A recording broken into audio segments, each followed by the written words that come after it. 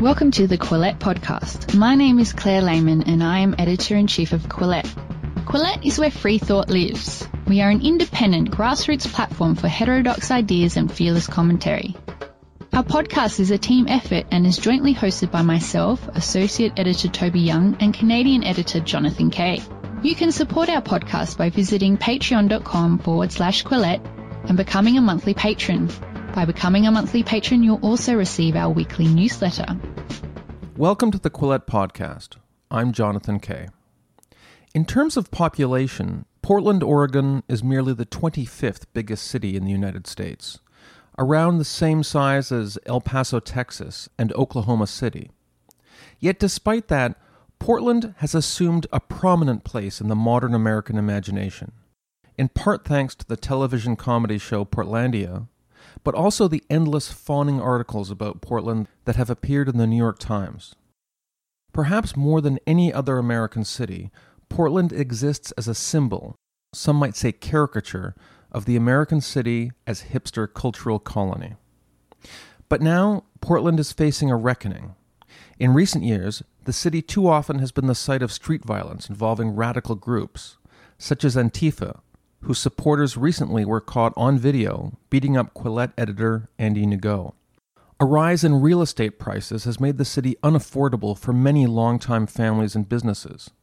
And as Portland writer Nancy Rommelmann wrote in a lengthy article for Tablet magazine last week, the city's once tolerant live and let live culture has been replaced in some quarters by an aggressive strain of progressive orthodoxy. So much so, in fact, that Rommelmann herself has decided to leave Portland for her native New York. Our regular Quillette readers might recognize Miss Rommelmann's name. A few months back, she wrote an article for us called "The Internet Locusts Descend on Ristretto Roasters," about how a former employee of her husband's coffee shop was able to incite a web mob that almost drove him out of business. On Monday, I spoke to Rommelmann over the phone about what happened to Portland, about what she'll miss about the city, and about what she won't. Here are excerpts from that conversation. Before I ask you about your Tablet magazine article, I think a lot of our listeners would appreciate an update about something that happened in Portland and that involved you and your husband earlier this year. You wrote about it for Quillette. You guys own some cafes in Portland, and there was this crazy incident where a former employee went online and, perhaps without meaning to, incited a mob against your cafe on a pretty thin pretext. Could you talk a little bit about what's happened in the months since then? Sure. So my husband, is a coffee roaster and at the time had 4 cafes, Ristretto Roasters, here in Portland, Oregon. And the former employee who I think had left the previous October and had a pretty high position, she didn't just go online. She sent a letter to the press saying that a show called #MeNeither, where we talked about a bunch of things, she felt it was dangerous to the employees and was pretty pointed about it. I appreciate that you said unintentionally created this situation. I think it was pretty intentional, and it sure did have a big bang effect. Just to step back, give listeners some background. This is an online show called MeNeither, completely unaffiliated with the cafe. Right. But it's something you participated in as a media project, right, while it's your husband who takes a more active role in the management of the cafe. Well, yeah, he's the owner. I don't own it at all. I used to work with the company years ago, but haven't in a couple of years. I had a book come out, and I just don't really do anything except go in and say have coffee and say, hey. So it really caused a conflagration here in Portland with the press, which was just crushing to my husband, who run this business for 15 years, spotless reputation, really beloved, really got turned on very viciously and continually. A lot of employees left, actually almost all of them. But you asked for an update. So the good news is there's a whole new staff and people are happy and calm. And it's just something that my husband, has done his best to put in the background. And, you run a small business, you just got to get up every day and run it. And that's what he's doing. I used to work at McDonald's, I guess it was almost 30 years ago. And when you got hired on for a quick service food industry job back then, it was like, are you going to show up on time? How's your hygiene? do you have the basic dexterity to flip hamburgers and make coffee? I'm trying to imagine what it's like when you're hiring food service workers in a place like Portland. From the sounds of it, there's a lot of people who are one uncomfortable incident away from going online and causing a huge controversy for their employer. Is that something you can interview for? Well, I never did any of the interviewing for the hiring, and I will just make kind of one update there. The manager who had been the person who had done the hiring previously, the one that started the online campaign, and my husband did the hiring, and they're really not entry-level people at all. They have to be pretty darn skilled at what they do. I think it is a personality thing. I don't know that you can ask the question, but I do know that after all this happened, my husband took over doing all the interviewing, and he hired people that he felt were more in line with his thinking, like, let's be friendly, let's not be political, let's make it a comfortable place for people and talk about coffee. And so that's the new crew, and that's really worked out. But I think you're right. Hey, it's not just in Portland. You can go online and be grouchy or lodge your complaints, and that stuff can catch fire pretty quick. I don't know how you hire for or against that. Just try to use your judgment and your gut, I guess. So let's talk about your new article for Tablet, which isn't about one incident. It's about Portland, the city, which you have grown to in many ways love, but now you're leaving it. We'll talk about that in a little bit. I think there's a lot of people who are listening who have never been to Portland, who have read some of the gushing articles about how great Portland is in the New York Times and other East Coast media, and of course have seen the show Portlandia. Right. A lot of the great, cute things about Portland, in the article you acknowledge that they really exist. Tell us about the great side of Portland before we talk about maybe the darker side. Well, when we came here in 2004, I mean, for me, it was always a bit of a small city. I'm a New York City girl, and we came from LA. I always found it a little bit small, but it also had like its own sort of legit quirky charms. People just doing things in weird ways that was cool.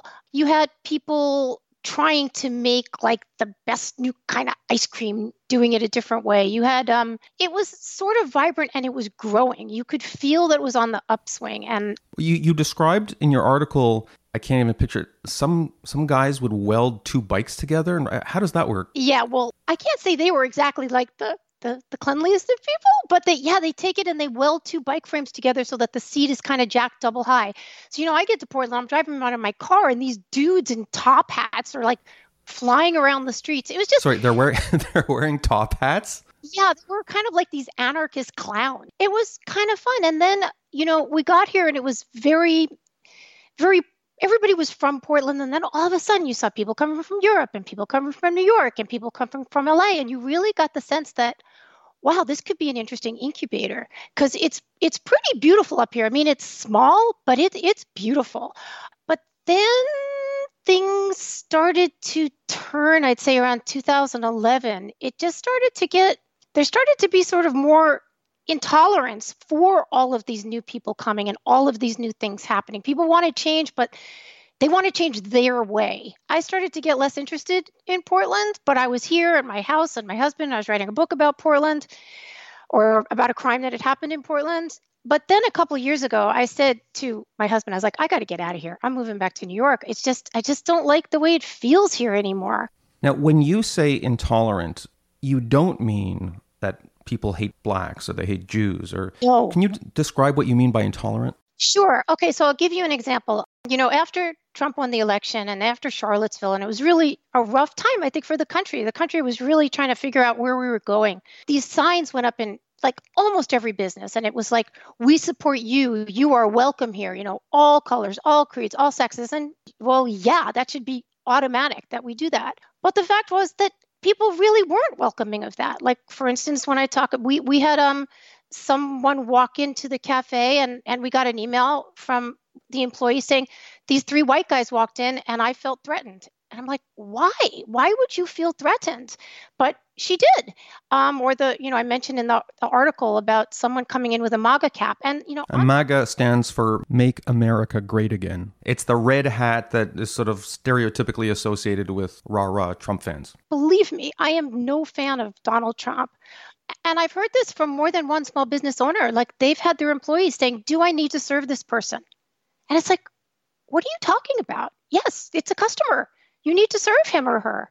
But that hasn't really been the sense. But more than that, I contribute sometimes to Reason Magazine, and I went to a city council meeting here in February where unanimously a resolution was passed to ban alt-right and hate groups. And the reason I went to the city council meeting to cover it for Reason was because I received a copy of the resolution. It's like 17-point resolution, we will not tolerate this. We will not have hate.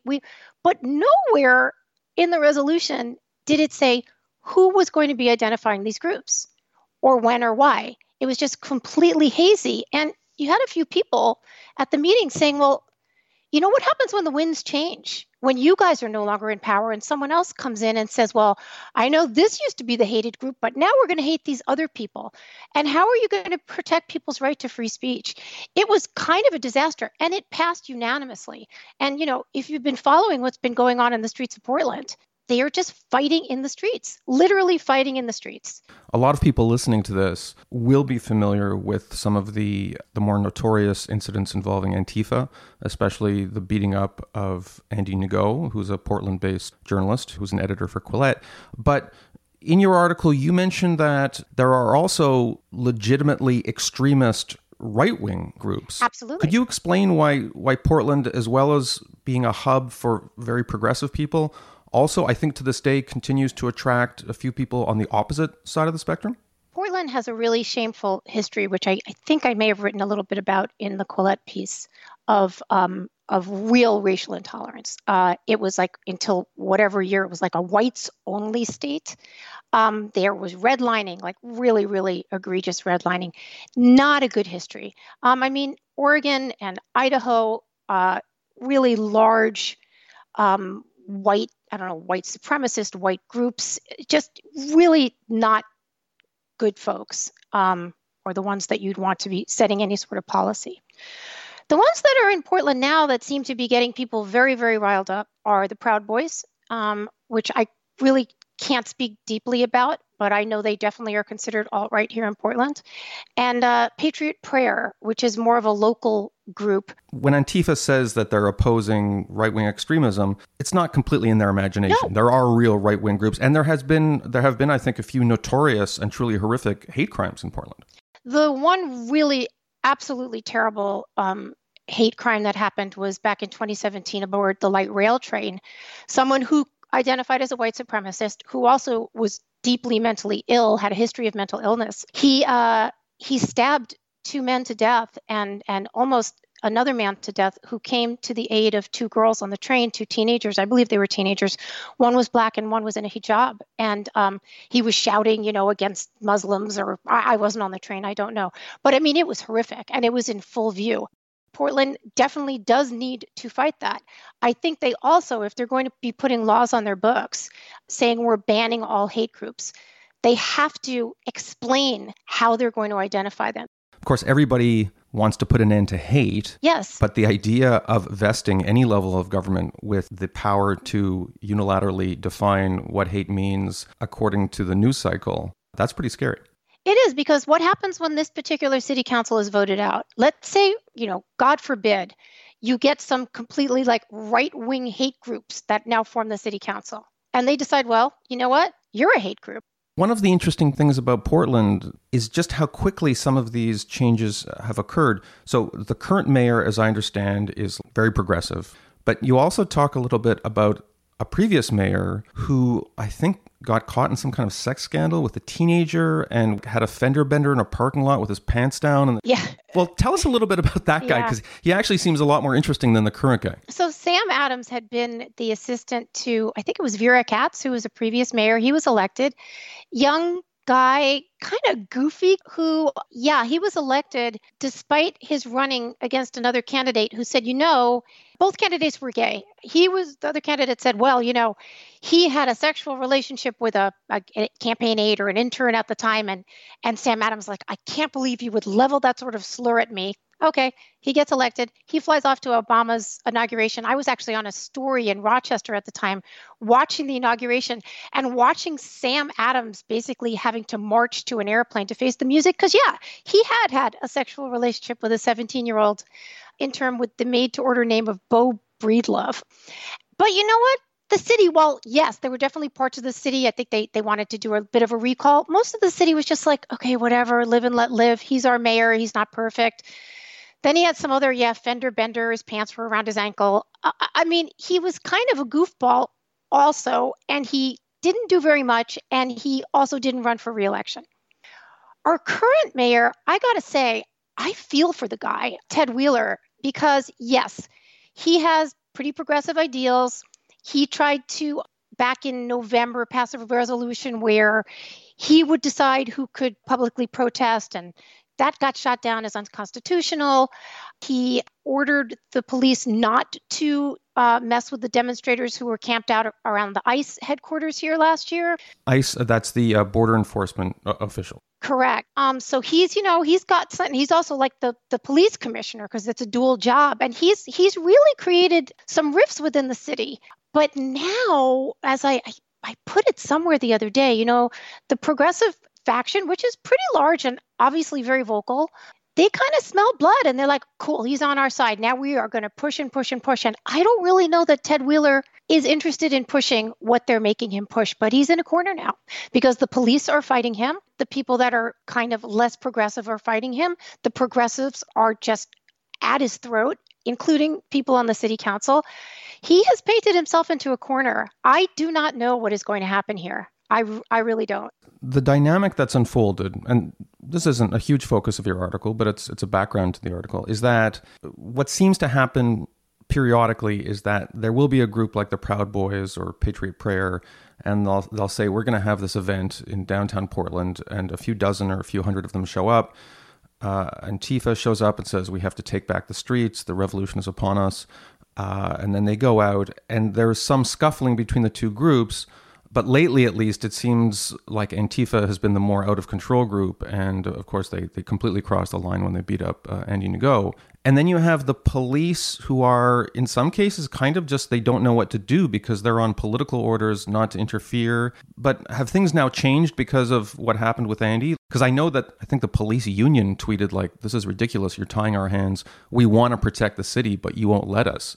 Is there any sort of political transformation happening because of these events?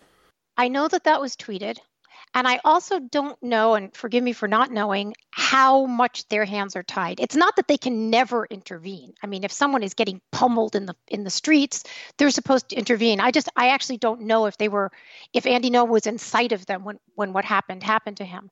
But they have gone up against the mayor saying, you've told us to stand down, in cases that are not extreme, and we just don't feel we can do this anymore. And the press has been, for the most part, not all of the press, but some of the local press has been very, very, very critical of the police in general, which I guess this has been happening since when? Since the 1950s, and very supportive of the mayor. But now the mayor's got a lot of national heat on him. I don't really agree with this whole idea that he needs to be removed, but I think he does have to make some solid decisions. I want to talk a little bit about where Portland fits in with other cities, because thumbnail version of it is that you have this wonderful, quirky city that has some sharp edges, and just over time, the sharp edges have taken over daily life, and it's one of the reasons you're leaving. To a certain extent, it sounds a little bit like what happened to Vancouver in recent years, a city that's even more expensive. And also from a Canadian perspective, it was once seen as like this goofy city where folks from Toronto and Montreal, they'd head west and spend a couple of years playing hacky sack on the street before getting jobs. But the politics in Vancouver also have become very shrill on a number of issues. I don't know if you've systematically looked at other cities in the Western world, how this kind of transformation takes place, or if there are factors that you would look at that you've seen, for instance, economic factors, like maybe people are coming there expecting one thing and they can't buy a house. Is it thwarted economic hopes? Is that part of it that makes local politics so so unpleasant these days? Well, that's interesting because I do mention in the piece that, the economics changed pretty radically here in Portland. When I first moved here and we bought a house, we were told we were the problem. We were the people, coming from California, that now people couldn't buy a house for $50,000. Okay, but you know what? The world continues to turn as I put Sorry, did you say 50 people had been buying houses for $50,000? Oh, yeah. Wow. Oh, yeah. And less. I did an article called There Goes the Neighborhood, Race, Real Estate, and Gentrification on my blog in 2007. And I interviewed the people, my six closest neighbors. And the woman across from me had bought her house for $17,000. And it's like a 5-bedroom.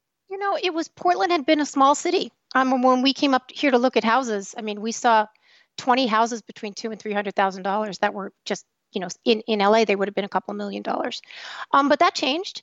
So then what happens? People come in, rents get driven up, real estate goes up, people get angry, the culture changes a little bit. You get more businesses saying, great, I want to come because I smell opportunity. Commercial rents go up. People start going out of business because they can't make it anymore. If you walk through the downtown, like central downtown corridor right now, which I did last week, I'm not kidding when I say between 15 and 20% of the businesses are closed.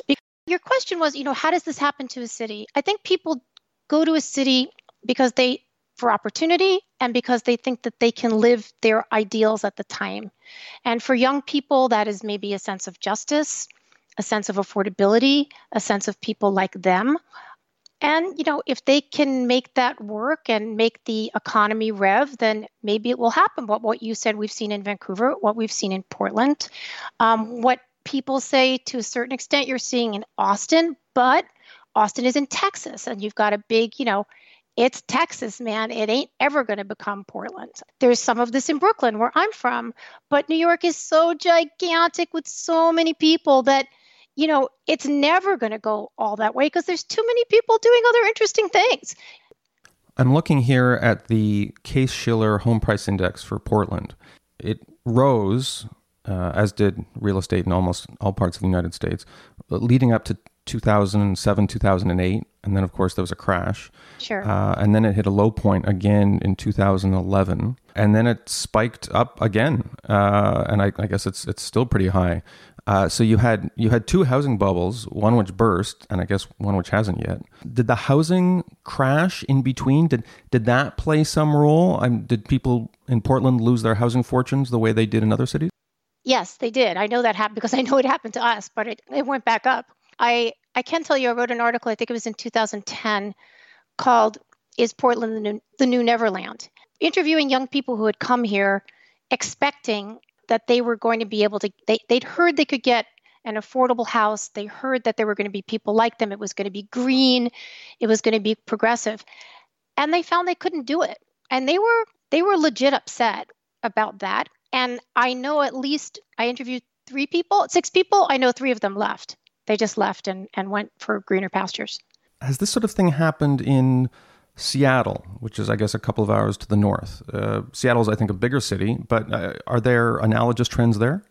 I'm sure there are, but you also have you've got a lot of tech money up there, and they're dominating now. People I know are pissed about that.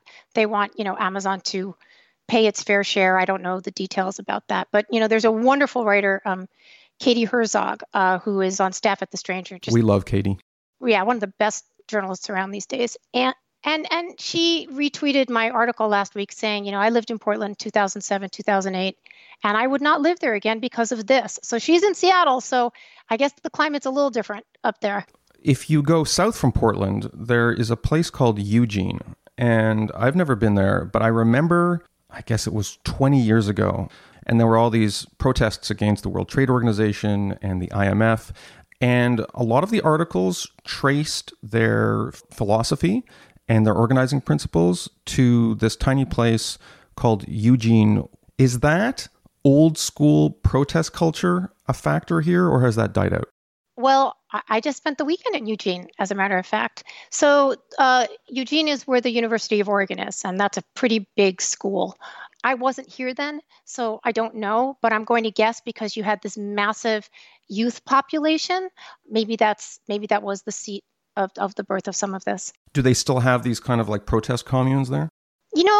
Not that I know of. There's a lot of old hippies there, I can tell you that.